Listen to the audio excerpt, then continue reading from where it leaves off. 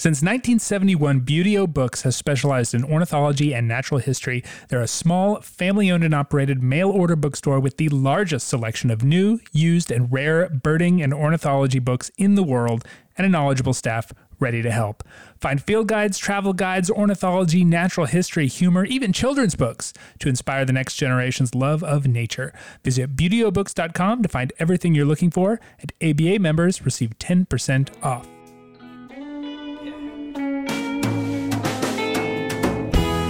Hello and welcome to the American Birding Podcast from the American Birding Association. I'm Nate Swick. It is TMIB time. This month in birding, I'll make things quick off the top.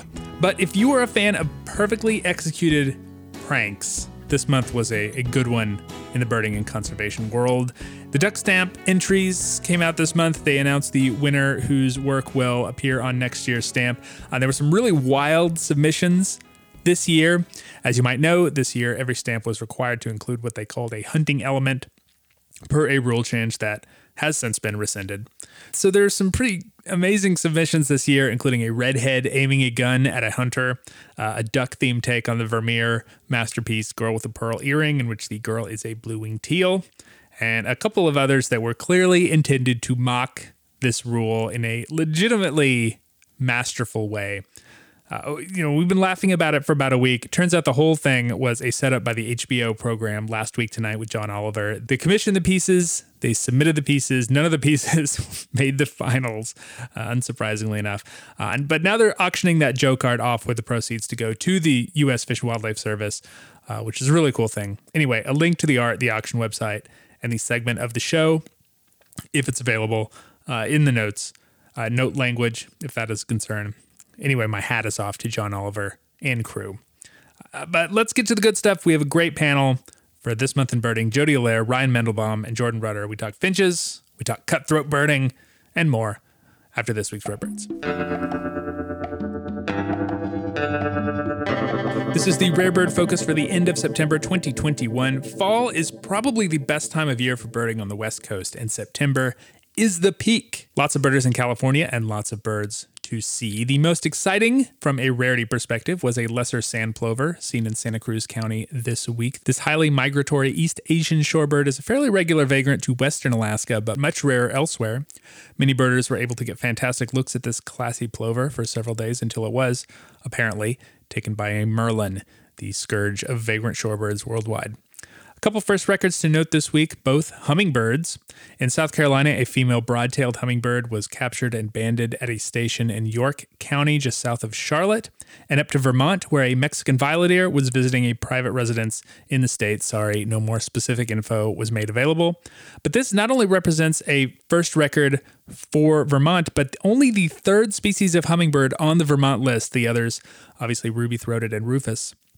South Carolina, for comparison, now has 10, though, interestingly enough, Mexican violet ear isn't one of them. That's all I have for you this week. If you want the entire roundup, check out the Rare Bird Alert on Fridays at aba.org/RBA. And if that isn't even enough to sate your rare bird craving, join ABA Rare Bird Alert on Facebook or follow us on Twitter at ABA Bird Alert. It is the last episode of September, and that means this month in birding with a panel that I promise will be as enthralling as the Doppler radar on a heavy migration night. In alphabetical order, first, he is the Director of Community Engagement for Birds Canada and is a frequent guest on All Matters Canadiana. It is Jody Allaire. Hi, Jody. Hey, Nate. Great to be back. Next up from the Finch Research Network, among other things, which is a connection we will mine here in a bit, and easily the most likely person to explain how birds use quantum fields to migrate in a way that I am likely to understand, is Ryan Mendelbaum. Welcome back, Ryan. It's always good to be here, Nate. And from the American Bird Conservancy and Bird Names for Birds, our good friend, Jordan Rudder. Hello, Jordan. Hey, it's always an honor. Before we get started here, I do want to take a minute to acknowledge the staffers at Audubon who were involved in the Audubon for All Union Drive, which we learned today, not more than about an hour before we did this, was successful. I know it has been a tumultuous 2 years for Audubon for a lot of reasons. And I just want to shout out all our friends and kind of wider bird community colleagues that made this happen. And I am just so happy for them that they were successful, and I hope only good things for our friends at Audubon, for the largest bird conservation organization in North America, and for bird conservation as a whole. So congrats to all of you out there. I hope you're enjoying your successes. Let's talk about fall birding. I do want to ask you how your birding has been lately, because this is such an amazing time of year, my favorite of the birding seasons. And in mind of that, I will toss in a suggestion from a Twitter follower at JKD, who asked for your 5 most infuriating fall warblers. I'm not going to let you do 5. I don't think we have time to do 5 a piece. That'd be 20 warblers. That's like practically all the warblers anyway. You can give me 1 or 2. I might allow 2. So what are your 1 or 2 most infuriating warblers? I suppose I take that to mean like the warblers that are most likely to kind of throw you when you see them in the fall. That's how I interpreted it. You can interpret it however you like. I'll start. I have Blackpoll on my list. Oh, the classic. I know the feet color conundrum is important, but those two, sometimes leaves get in the way, and those two always trip me up.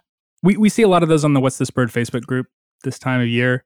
And one of the things that I've always liked about bay-breasted in particular that kind of differentiates it from Blackpoll is that their wings, the non-wing bar part of their wings, are always like much darker than a Blackpoll. I don't know if you guys have noticed that. And it makes like the wing bars like just really snap, just like be really, really bright. Blackpolls have really sharp wing bars too, but they don't seem to stand out as much.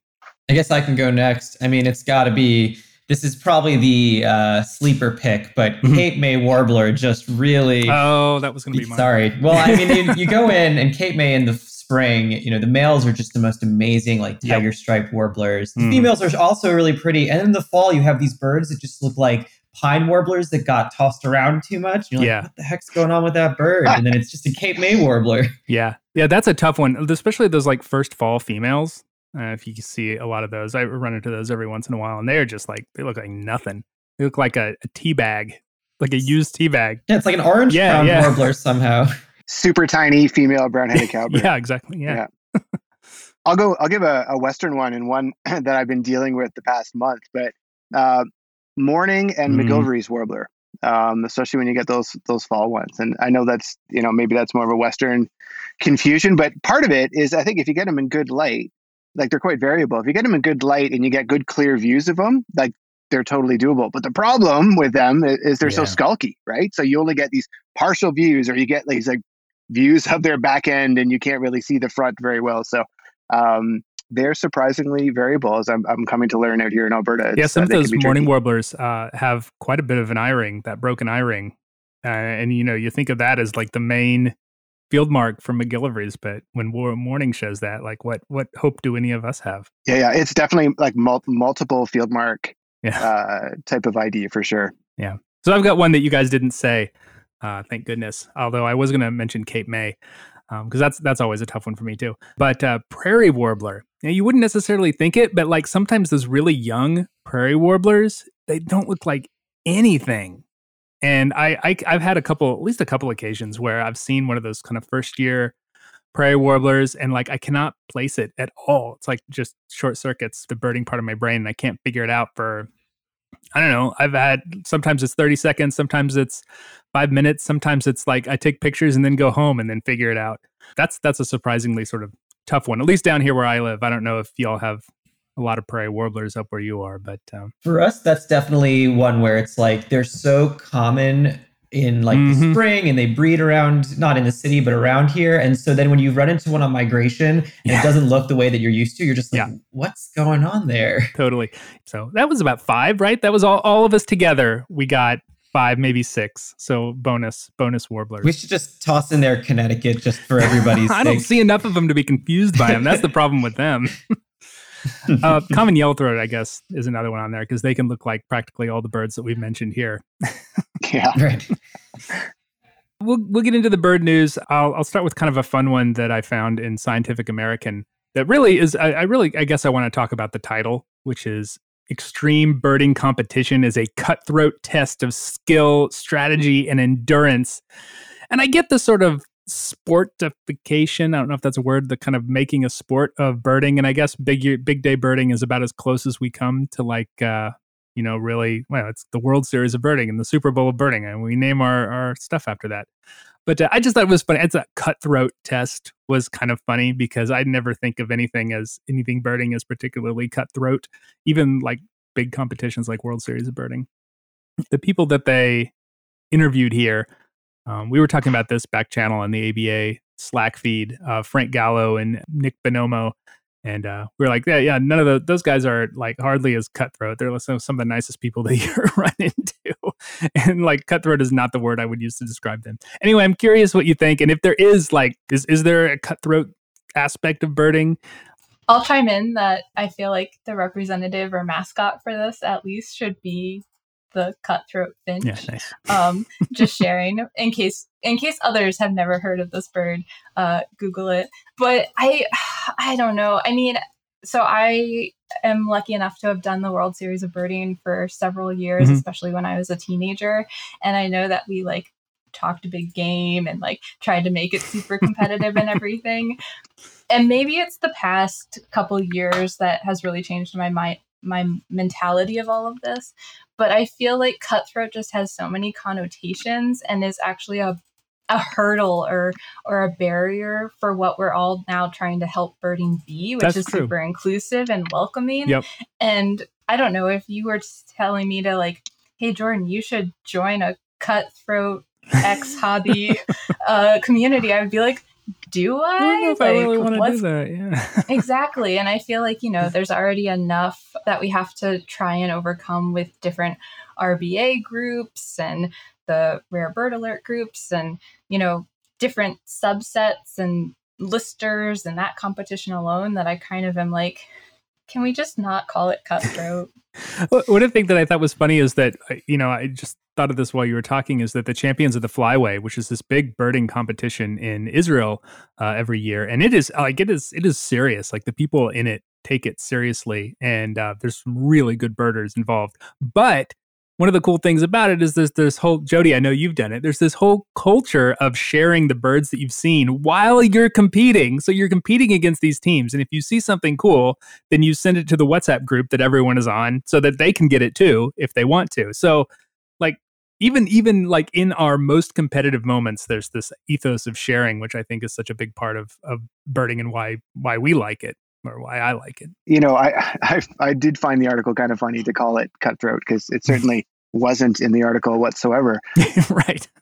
Can there be segments of birding culture that are maybe not friendly to everyone or not as inclusive? For sure, right? And I would say some of the gatekeeping that you can experience in the birding world, you could argue is a little bit cutthroat in terms of wanting to keep others away. And I don't know, I feel like I've said it before, but it's one of the things I really dislike is gatekeeping. But, with big days specifically, and I actually really enjoy doing big days. And, Champions of the Flyway, as you said, was such an amazing experience because everyone was helping one another. And I loved that so much. Like, I thought that was really great that everyone was sort of pulling for each other through the whole thing. And my experience with doing big days in Canada, and done a few of them, are always tied to doing Birdathon, the Great Canadian Birdathon, where we raise money for bird conservation. And for me, doing a big day is one of those great excuses to get together with my friends. That sometimes you have to make excuses to go birding together for a day, and it's often when you're doing a big day or doing a Birdathon is that opportunity to get together with your friends. And to me, that's the best part of the whole thing, is not going for some record. It's actually spending that quality time with people that you may not get to see throughout the year. Yeah, I actually find, in my opinion, it gets less cutthroat and much more fun as you kind of tighten the scope. Like, actually, to me, the biggest, most cutthroat is the sort of the big year, especially if the ABA big year, the world big year. I don't really care about that stuff. I don't leave Brooklyn. And then if you like zoom in, you have, for example, like the Galbatrosses who did the World Series of Birding. You've had them on here just looking for female birds in the World Series of Birding, which is so awesome to me. And that's no longer a competition. It's just like an amazing experience. And I do a lot of county big days. And it's so fun to just find other, run into your friends and just like meet up for pizza and show new birders. Because a lot, we have the Brooklyn Bird Club, which really does a great job of attracting young new birders and having them participate and learn about, how did you know that was a Blackburnian warbler when all you heard was like a couple of notes of the song? It's like, oh, well, this is how you learn. So I like using them as opportunities to like bring people into the community, be a little silly, allow birders to really be themselves. That's the part that I don't. It's not cutthroat, right? It's just like fun. Yeah, it's fun education. Yeah. Oh, I totally agree. And I knowing what I know about how these sort of things are written, I suppose we can't fault Kate Wong, who is the author of this actually really fun long piece, for a headline that she probably did not write. I think that in some ways, John Weigel went out and absolutely destroyed the ABA area big year record. And in some ways, I mean, it was a cool accomplishment, and kudos to him for doing that. But like in some ways, he like broke the big year. At least like trying to get the biggest number sort of big year, because he set a number that's like really, really hard to reach. I don't know if anyone will, except for maybe John if he decides to do it again. But it's allowed people to sort of think about other ways to do big years, which I always found, or big days or big years or any of that stuff that I think is so interesting. Like, oh, let's do a green one. We're not going to break any records, but we're going to go try and better our own record. We're going to go try and see as many species as possible by bike, or female birds only, or herd only, or there's all these cool little iterations of how you can enjoy birding that I think is really neat. Beyond this sort of big day kind of classic, run around the state, try to see as many things as possible. Also, shout out to Kate Wong, because honestly, how lucky are we to like have an article in Scientific American about like the really nichest birding thing? That's true. It's absolutely true. It is in some ways the nichest birding thing, in some ways like the birding thing that I think probably resonates with like non-birders the most. Like they get it. Like they understand, oh, you're trying to break a record or whatever. That's understandable. And it's fun to see it keep going too. Yeah. I mean, this is just the 2021 article, but I know that there's been ones in the Washington Post magazine. I think Steve Carell did one on the Jon Stewart Daily Show. Yeah, a while ago. Like, this fascination and like drive to go and see birds. It's there. It's continuing. Yeah, happy to celebrate. I do think Kate is among our numbers. I know that she's a passionate birder in Connecticut, and I've seen her. There you go. That's how she got it. About her list and stuff. Yeah, she was like embedded. The winter finch forecast is birders' one of the most exciting moments of the fall, because you basically find out what your winter birding plans are. So the new forecast, by the time you're listening to it, it would have just come out. So just some highlights. Do you want to hear it? Yes, I do. Can't beat last year. Is the summary. But what we're calling this year is going to be an Echo Flight Plus. Ron Pittaway was fantastic at doing the Winter Finch Report, but y'all are so much better at the marketing aspect of it. I'm just really impressed with Echo Flight Plus. That's a really great. Thank you. Matt came up with that. Yeah, it sounds like a new streaming network that I need to get. Cool. I need to get on the Finch streaming network. Anyway, go ahead. So we're calling this year an Echo Flight Plus. And what that means is that, no, we're not going to beat last year's Super Flight, of course. The summary of this forecast is, yes, as a non-eruption year, this is going to be a great year to look for finches in some of their traditional hotspots. So that's the Adirondack Mountains, Algonquin Regional Park, Sax-Zim Bog in Minnesota. However, because of how incredible last year's flight was, and combined with a couple of factors in Canada right now, so that's the droughts, the fires, as well as this wild spruce budworm crop that's still going on in the Northeast. We can expect to see some finch movement, potentially some movement of white-winged crossbill, potentially some of those spruce budworm specialists. We might start seeing some evening grosbeaks come south. So I don't think we're going to see these finches, hitting the Gulf Coast, but it's going to take work. If you're a finch lover, you're going to have to go out. You're going to have to find the right habitats and the right food sources. But don't despair. Yes, it is a finches in their usual habitat year, but there is definitely some chance for exploration. And obviously, I encourage you all to go on the Finch Research Network website to read the full forecast. And then, shouts out to Tyler Hoare and Matt Young, who've just been like killing it, putting out some amazing work on finches right now. Yeah. Yeah. We would have thought losing Ron Pittaway would have been like a huge deal, but man, Tyler and Matt have just taken everything Ron did and just made it bigger and better. And it's really cool. As disappointed as I am that we're not going to get evening grosbeaks, maybe not all the way down here this winter. I did see him last winter, so I'll survive. Yeah. And I mean, what's so cool actually, and what I've really loved about even kind of volunteering for this organization is just like the inner workings of how the forecast works is so cool. Yeah. I mean, Tyler has this network of people across the entire boreal forest, and some places have multiple observers, and they're just ranking trees. You know, all they're doing is saying, okay, how does the spruce crop look? How does the mountain ash crop look? How does the pine crop look? And then he's using that to kind of create this whole big picture of the movements of the finches, which is, you know, I think people knew that Ron was doing that, but just seeing it so transparent and even inviting people to get involved through various Facebook groups and through the network has just been such a cool evolution in finches in North America. Totally. That spruce bedworm thing is so fascinating, given that was a COVID-19.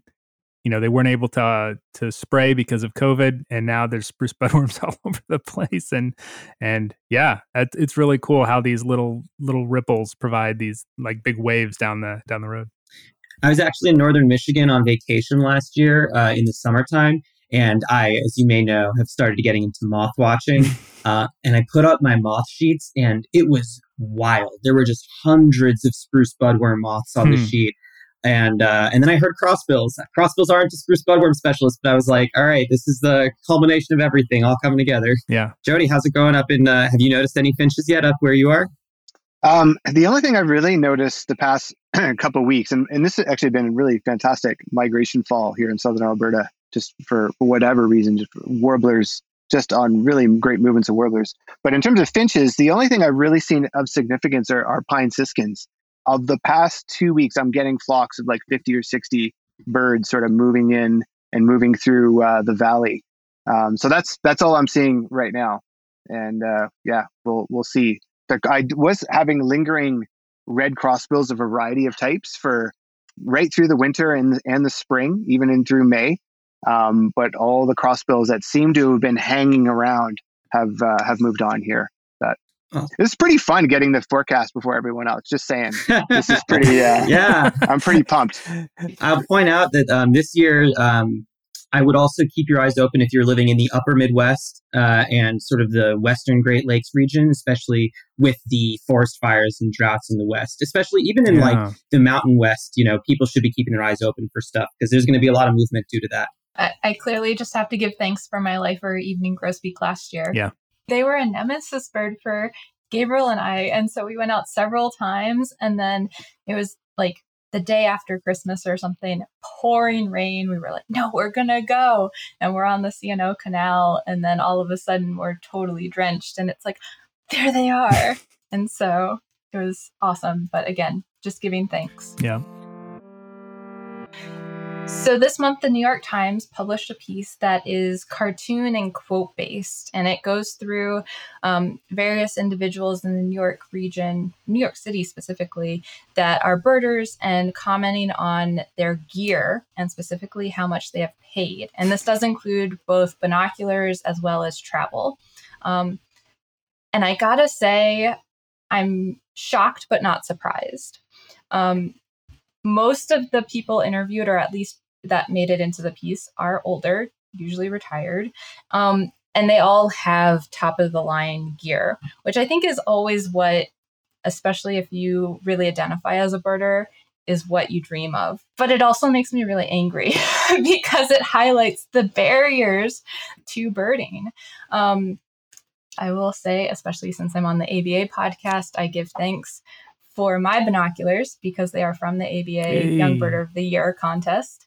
So I would not have my binoculars without the ABA. So thank you. I mean, I didn't give them to you, but I'll take your thanks.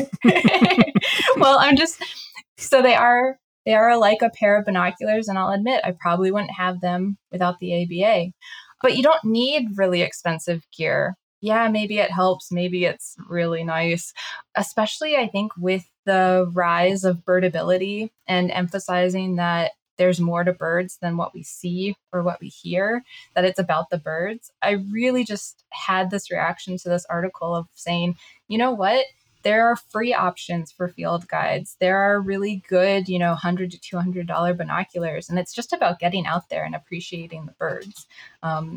I also don't really like how much judgment and sizing up, so to speak, we all do of our gear. On the one hand, I'm saving up for a new scope and I don't, birds are my life. So that kind of is why. But I wish there was a way that we could all just enjoy the birds equally. Yeah, fair point. I will say though that I did enjoy the art. The art is really nice, and it was kind of a unique article, and the art was nice, even if the sentiment was, I don't know, very New York Times, I suppose. But I don't know what I necessarily mean by that, but there was sort of a status thing, which fine. Like if you have nice binoculars, I have nice binoculars. I bought them like 10 years ago, and I still use them. So I feel like I've gotten my money's worth out of them, and I love them.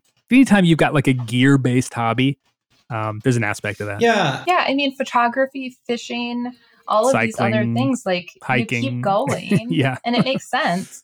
I guess ultimately I'm a little confused as to what the point of the article was. That may be too. Well, first off, I mean, I did like that it was in the Bronx, which is a region of New York City that's heavily underbirded. So shouts out to that part, I guess.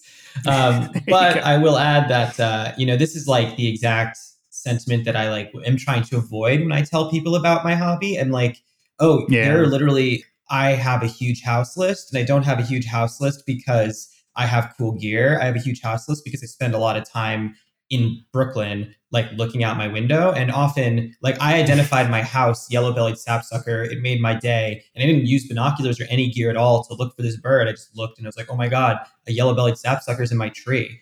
This like sentiment that like anybody can be a birder and there are birds everywhere. You can be a birder everywhere. All you need is maybe a pair of binoculars. But honestly, like if you're an ear birder, for example, you don't even need that. I think that you don't need to, I don't like the idea of just like sitting here and comparing our, camera lens sizes when it's like, just look at the freaking birds. That's why we're here. Yes. It is interesting, when I think about in the summer, how much I don't use my binoculars when I go birding, because I've gone out on walks specifically to go birding in like June, July, and not even use them, not even put them to my eyes once because everything's leafed out. I hear everything. And so I can just kind of make my eBird list that way. Yeah, it is interesting. Yeah, I've got this tech, this gear that they don't always use. I'm not sure if I have too much to add here. I think this is well covered. I didn't love the article, and I think it was certainly biased towards showing that wealthy retired demographic of birders that have all the gear, and obviously these are the people that are the clientele that go on my birding tours, or the people that can afford to travel and all this stuff. But I would have liked to see a little bit more balance. I think that's the main thing, and I think that's the thing that you guys touched on. Like, you don't need all that stuff for birding. And then I would argue that demographic of birding that was featured in the article is not the majority of people who are birders or who are birding, right? They're the vast majority of people that, might have a hand-me-down pair of binoculars, maybe are just learning the stuff. That they're not like equipped to the nines. So that's my only thing. Sure, the artwork was great, but I would have appreciated a little more balance because it does create that sort of negative stereotype of what birders are supposed to look like and have. And I just don't like that as a rule. I don't feel that it's true. Especially here in New York City. I mean, I guess everywhere, but in New York City, this is the nexus of so many amazing organizations who are working on making birding accessible for, women, for queer people, for underrepresented groups that have been traditionally left out of birding. There's just so much of that in the city and in kind. Like when you go out, like I'm seeing like a couple of like people with huge lenses, but I'm seeing a ton of people who look like me, who are, who would never have entered this hobby if it wasn't for just how amazing and vibrant it's starting to become from the younger, less exorbitantly wealthy generation. Well, I think that goes back to who they actually featured. I don't know if I guess they interviewed them, but in terms of who made it into the piece. Yeah.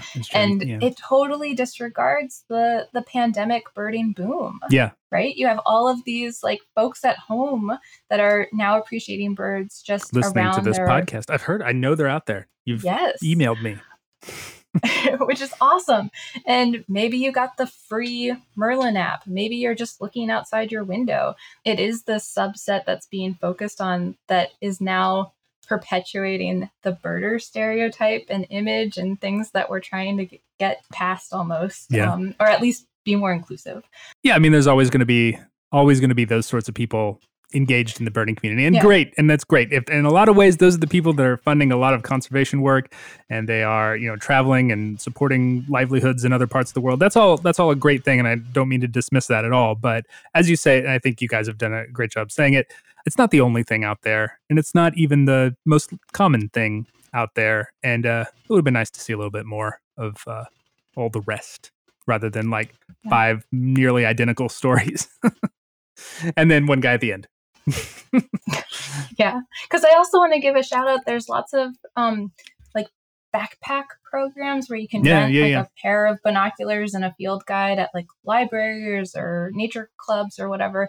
And I think that's amazing too. Like you don't even necessarily have to buy your own gear if you're able to take advantage of these programs, because it's just all about getting out there. It's about the birds. It's about the birds.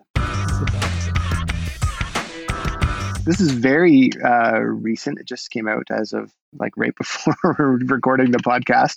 And it's a paper published by Nicola Copper and her lab at the University of Manitoba here in Canada. And the paper was published in Science Advances, and it's called Reduced Human Activity During COVID-19 Alters Avian Land Use Across North America. I think there's lots to talk about here. Some of these results, I think, are things that maybe we would have expected.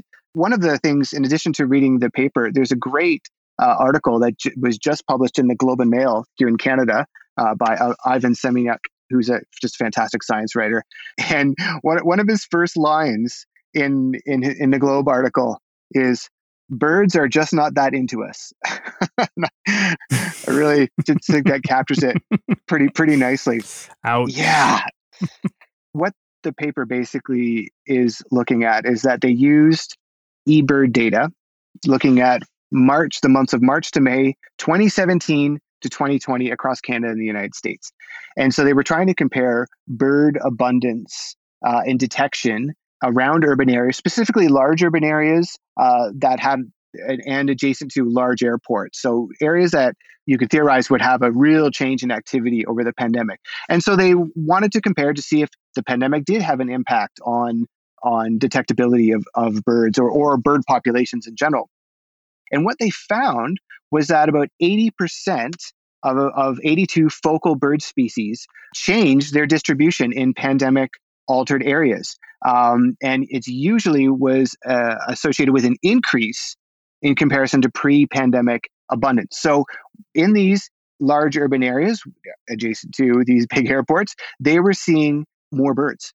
And they were seeing birds moving into areas and were detected and found at higher abundances than they were during the pandemic. So, and it's really interesting, the mix of birds, right? So there's a few examples that are in the Globe article, like great blue heron, ruby-throated hummingbird, barn swallow, were all more abundant near roadsides and in adjacent to urban areas than other things. But it wasn't all just a straight up increase. There were some that they actually found less of. And I thought this was, in some ways, one of the most interesting aspects. Red-tailed hawk actually seemed to have a negative relationship where they were seeing less red-tailed hawks now in association with roads in adjacent to urban areas. And one of the theories that was pointed out in the paper that might be due to the reduction in roadkill abundance or litter that attracts rodents. Yeah, that's right. Yeah. So I think it's a really interesting paper that people should check out and read. I'd be interested to hear your opinion. I think for me, it really captures a couple, big things, right? And I know we talk and have talked on the podcast a lot about some of the big bird conservation issues that are out there, like, cats and window collisions and pesticides and plastics. Like there's a big list and we all know it. But road mortality, we actually don't talk an awful lot about. One of the first big papers published here in Canada in 2013, the Avian Conservation Ecology on Human-Caused Mortality Factors of Birds. It was one of the first big sweeping papers to look at all the different mortality factors affecting bird populations in Canada. It actually ranked road mortality right up there, and on average about 2 million birds per year get hit by cars, get killed by cars. And we don't talk about it a lot because it's not the cats number and it's not the window collisions, but it is an important factor. So I think this article is a great opportunity to just put that out there again, that, roads and busy urban areas actually can be quite lethal for birds. And it probably shouldn't be a surprise that when there's less of us out and about in our vehicles and in our planes, the birds probably respond in a positive way. I think it also underpins the value of urban areas for birds, and that and that not even just urban green spaces, right? But even just proximity to urban areas. Like, there are birds in those places. Birds don't just live in far off remote areas like all those winter finches. We always think of them as vast, and they are really sort of in a vast wilderness. But a lot of birds are in urban areas, and I think we need to remember that. And we're not going to change our activity levels, but we should be finding ways to help birds in urban environments. And maybe that's creating more green spaces, or I'm not sure how you have influenced the road mortality. But anyway, I thought it was a really interesting paper.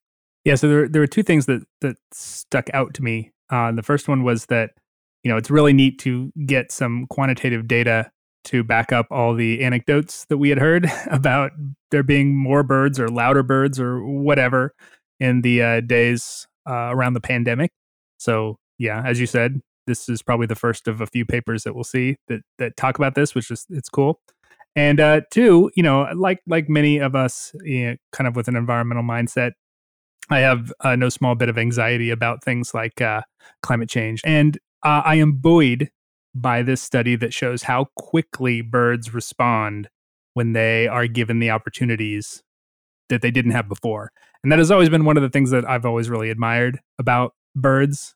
You give them a chance, you restore some habitat, you put up some nest boxes, you whatever. There's all these little things that people can do. And they'll be there, and they start breeding, and they respond fast. And that has always been something I've really loved about them. I think this shows that as well. Nature's resilient. Nature is resilient. Holy cannoli, our impact. Right. I mean, both side. In terms of our negative impact, but also what can we do more of to help nature be resilient? Yeah. And I say all of nature because I know that there are other anecdotes or studies that talk about just the general environment and habitat and things like that. But I remember being asked by journalists in like April of 2020, oh my gosh, how's the pandemic impacting birds? Right. And we were like, I don't know, it's too soon. But now it's like, holy cannoli, look at all of this. Yeah. And I think I want to go the next step and ask maybe a challenging question of like, how do we learn from this? How do we take what was good, what helped birds and the environment, and apply that? Because I too, super scared, super concerned about climate change and habitat loss and all of these other threats. So what can we take as a silver lining maybe from these studies and apply it and help us explore solutions to do better in the future? Mm-hmm. I mean, I loved what Jody was saying about urban stuff as well. And just that, like, we have found that there are ways to sort of integrate our human lives with bird lives. I mean, be it like really focusing on your native habitat planting, ensuring that you're turning the lights out at night, bird safe glass. I mean, obviously, these aren't the things that are going to save bird populations. And there's a ton of work that needs to be done sort of on a societal scale and sort of at the highest level. But it does just demonstrate that we can live in harmony with wildlife. And I think that that's really heartwarming. Also, Acadian flycatchers successfully bred in Prospect Park last year during the pandemic, which is like ridiculous. So I mean, that's just anecdotal, but who knows? No, that's awesome. And Ryan, I think you also were getting at something I think we all need to dig into a little bit more, because I think we all know it, but we need to start doing it, which is all of us together. We always talk about individual actions, how to be bird friendly around your house and everything, which is great. There's tons of things you can do. We talk about these really large legislation things that the federal government can do, or international organizations, like shout out to Birds Canada and all of their partners, ABC and all of our partners. But we all seriously need to lock arms and like do this together. Like the four of us on this podcast, and I know there's a lot of listeners too. No. We need to do all of it right now together. Yeah. Because that's the momentum and the volume, the literal volume that's needed to help these birds. One of the things that I've seen a lot in the last, just this fall, is the number of cities that that are doing lights out programs. I think I've seen more this fall than I have ever seen altogether. And, obviously with the big story, the stuff about the birds getting caught in the 9/11 memorial, that was a thing earlier this month. I saw that get more press than I've ever seen it get before. People are listening. People are wanting opportunities to help birds. They want to take these actions, and a lot of these are so this is like lights out. That's like low hanging fruit. That's easy. Absolutely. I mean, imagine if maybe not all, but so many more cities had lights out programs. Imagine if bird-friendly coffee could become the standard default. Yeah. There are these things that seem like low-hanging fruit, literally talking about coffee beans. How do we do this? Yeah. I feel like we know how to do this, but can we do it?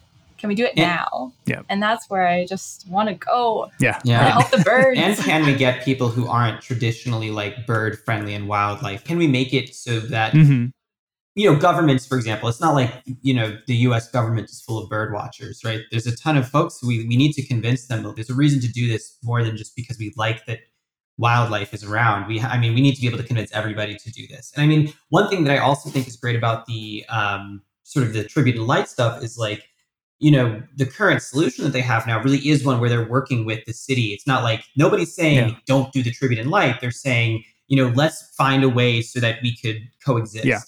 I'll just add one other thing, which is I think that I also feel very passionate because all birders, all people can help birds. We can all be conservationists because there are cost-free. I know everything has a cost, but there are cost-free options out there. And maybe that's how we also can try to rally together as a larger community. And maybe it'd be really cool to get 5-year-olds to have a chore of turning off the lights at night, or your 10-year-old is in charge of keeping your cat inside, or your teenager does an art project on your windows to avoid collisions.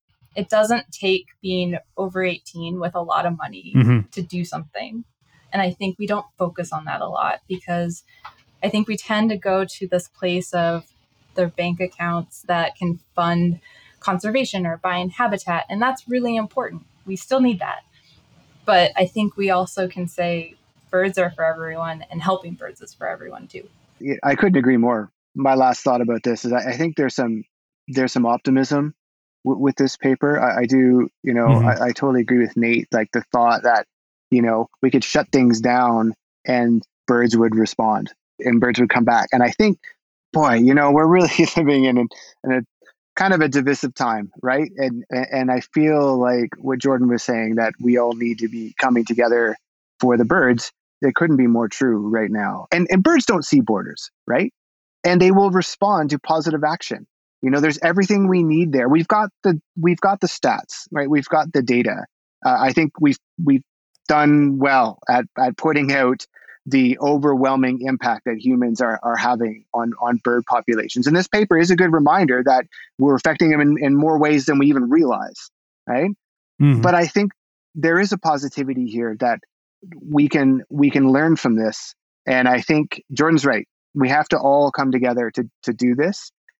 And organizations need to stop just working in silos to try to achieve this and work together, And no, we shouldn't just wait for necessarily a big conservation organization to make these big changes. It needs to be everyone.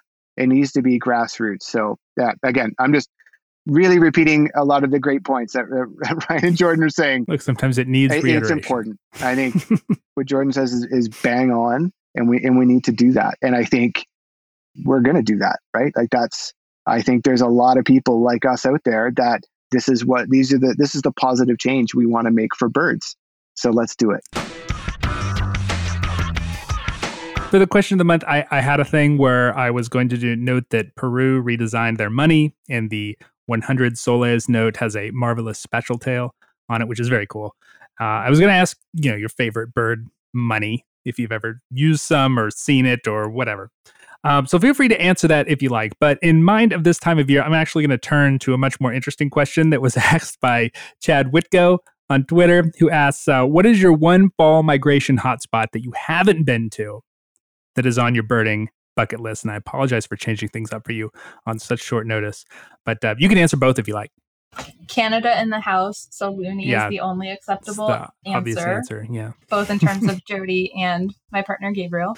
And River Raptors, Veracruz. Yeah. Oh, that's a good one. When is Gabriel going to take me? I don't know. But we got to go. That's the epitome of fall migration in what my mind is. I don't know if Mexico has any money with birds on it, but you could combine these two questions into one thing. That would be cool. So I'm gonna have to go for the money. I just saw that Bermuda's 100 currency bill has a northern cardinal, which is an introduced species to Bermuda, which I just thought was that was silly. wild. Yeah, and it's a beautiful, beautiful cardinal, but also just that's like us putting a freaking starling on a bill. I, as you know, am a huge fan of the boreal birds, so I'm gonna have to go with something like Hawk Ridge or Tadoussac.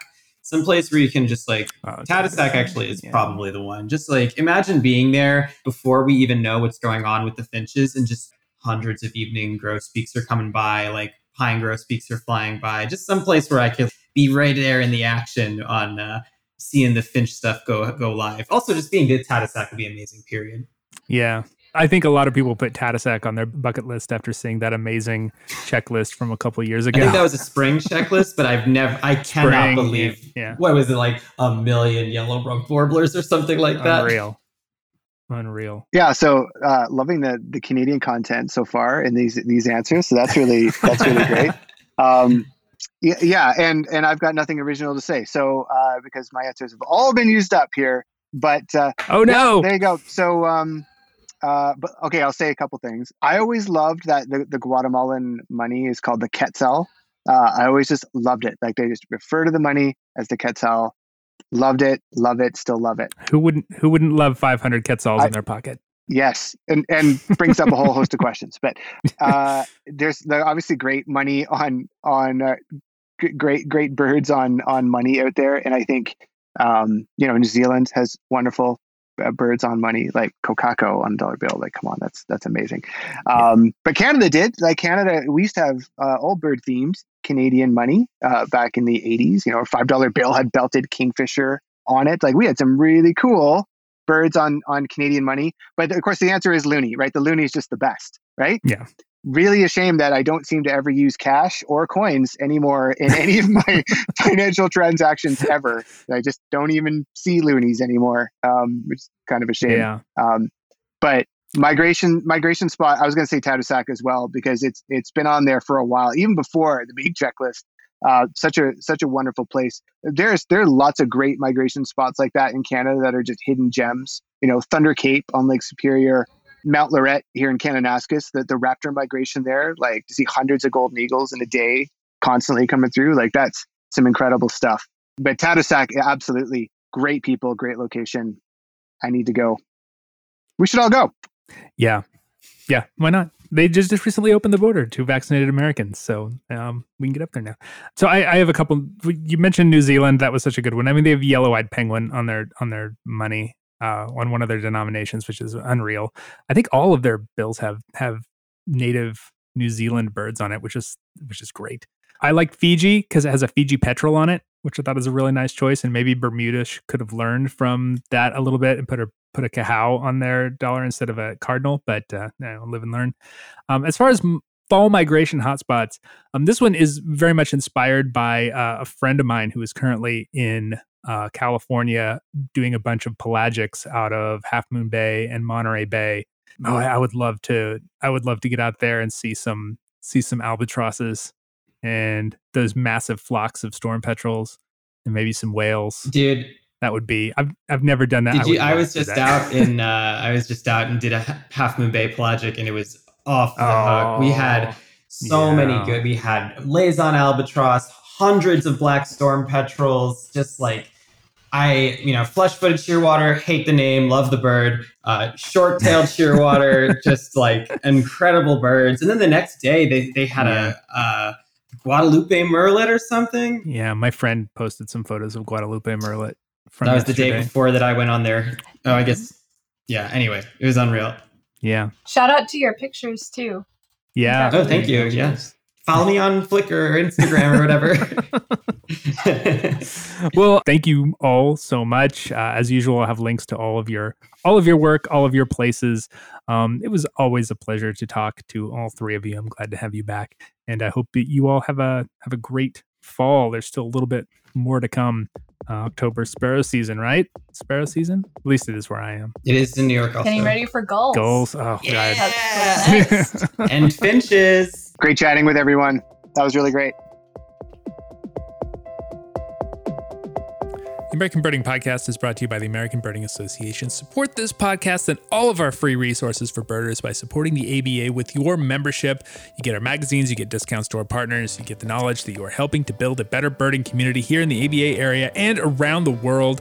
Get information at aba.org/join. I have some shout outs to make this week to Melissa Hine from North Branch, Minnesota, Sally Freeberg from Running Springs, California, Jenny McFarland and Richard Frey of Rio Rico, Arizona, Lisa Keitel of St. Paul, Minnesota, Aidan Muchler of Webster, New York, Darren Urbanowski and family of Bellingham, Washington, Martha Mealy of Portland, Oregon, Donna Cooper of Andover, Massachusetts, John Smallwood and family of Philadelphia, Pennsylvania, Jeremy Prendyville of Camarillo, California, Nancy Hand and Chris Maglione of Tucson, Arizona, Andrew DeMarco of Washington, D.C., Chris Ido of Cobourg, Ontario, and Cassie Karstens of Hogsback, South Africa, who notes that it's still nice to have exposure to general birding issues that are applicable in South Africa. I did not even know we did that. I appreciate that, Cassie, and to everyone else who joined the ABA recently and noted the podcast as a reason. Thank you.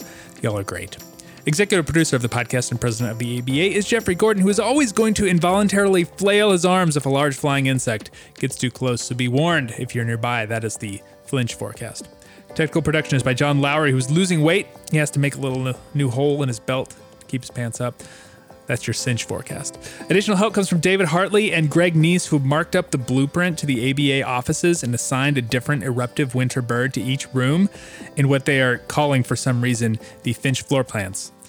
You can find us at aba.org on Facebook and Twitter as American Birding Association or ABA. Hey, for you sports fans out there, the Toronto Blue Jays' magic number to get into the baseball playoffs is 8 as of the recording of this podcast, which some might call a boreal clinch forecast. I'm so sorry, especially if I've jinxed them. Questions, comments can come to podcast@aba.org. I'm Nate Swick. Thanks for tolerating that. Stay healthy. Until next week.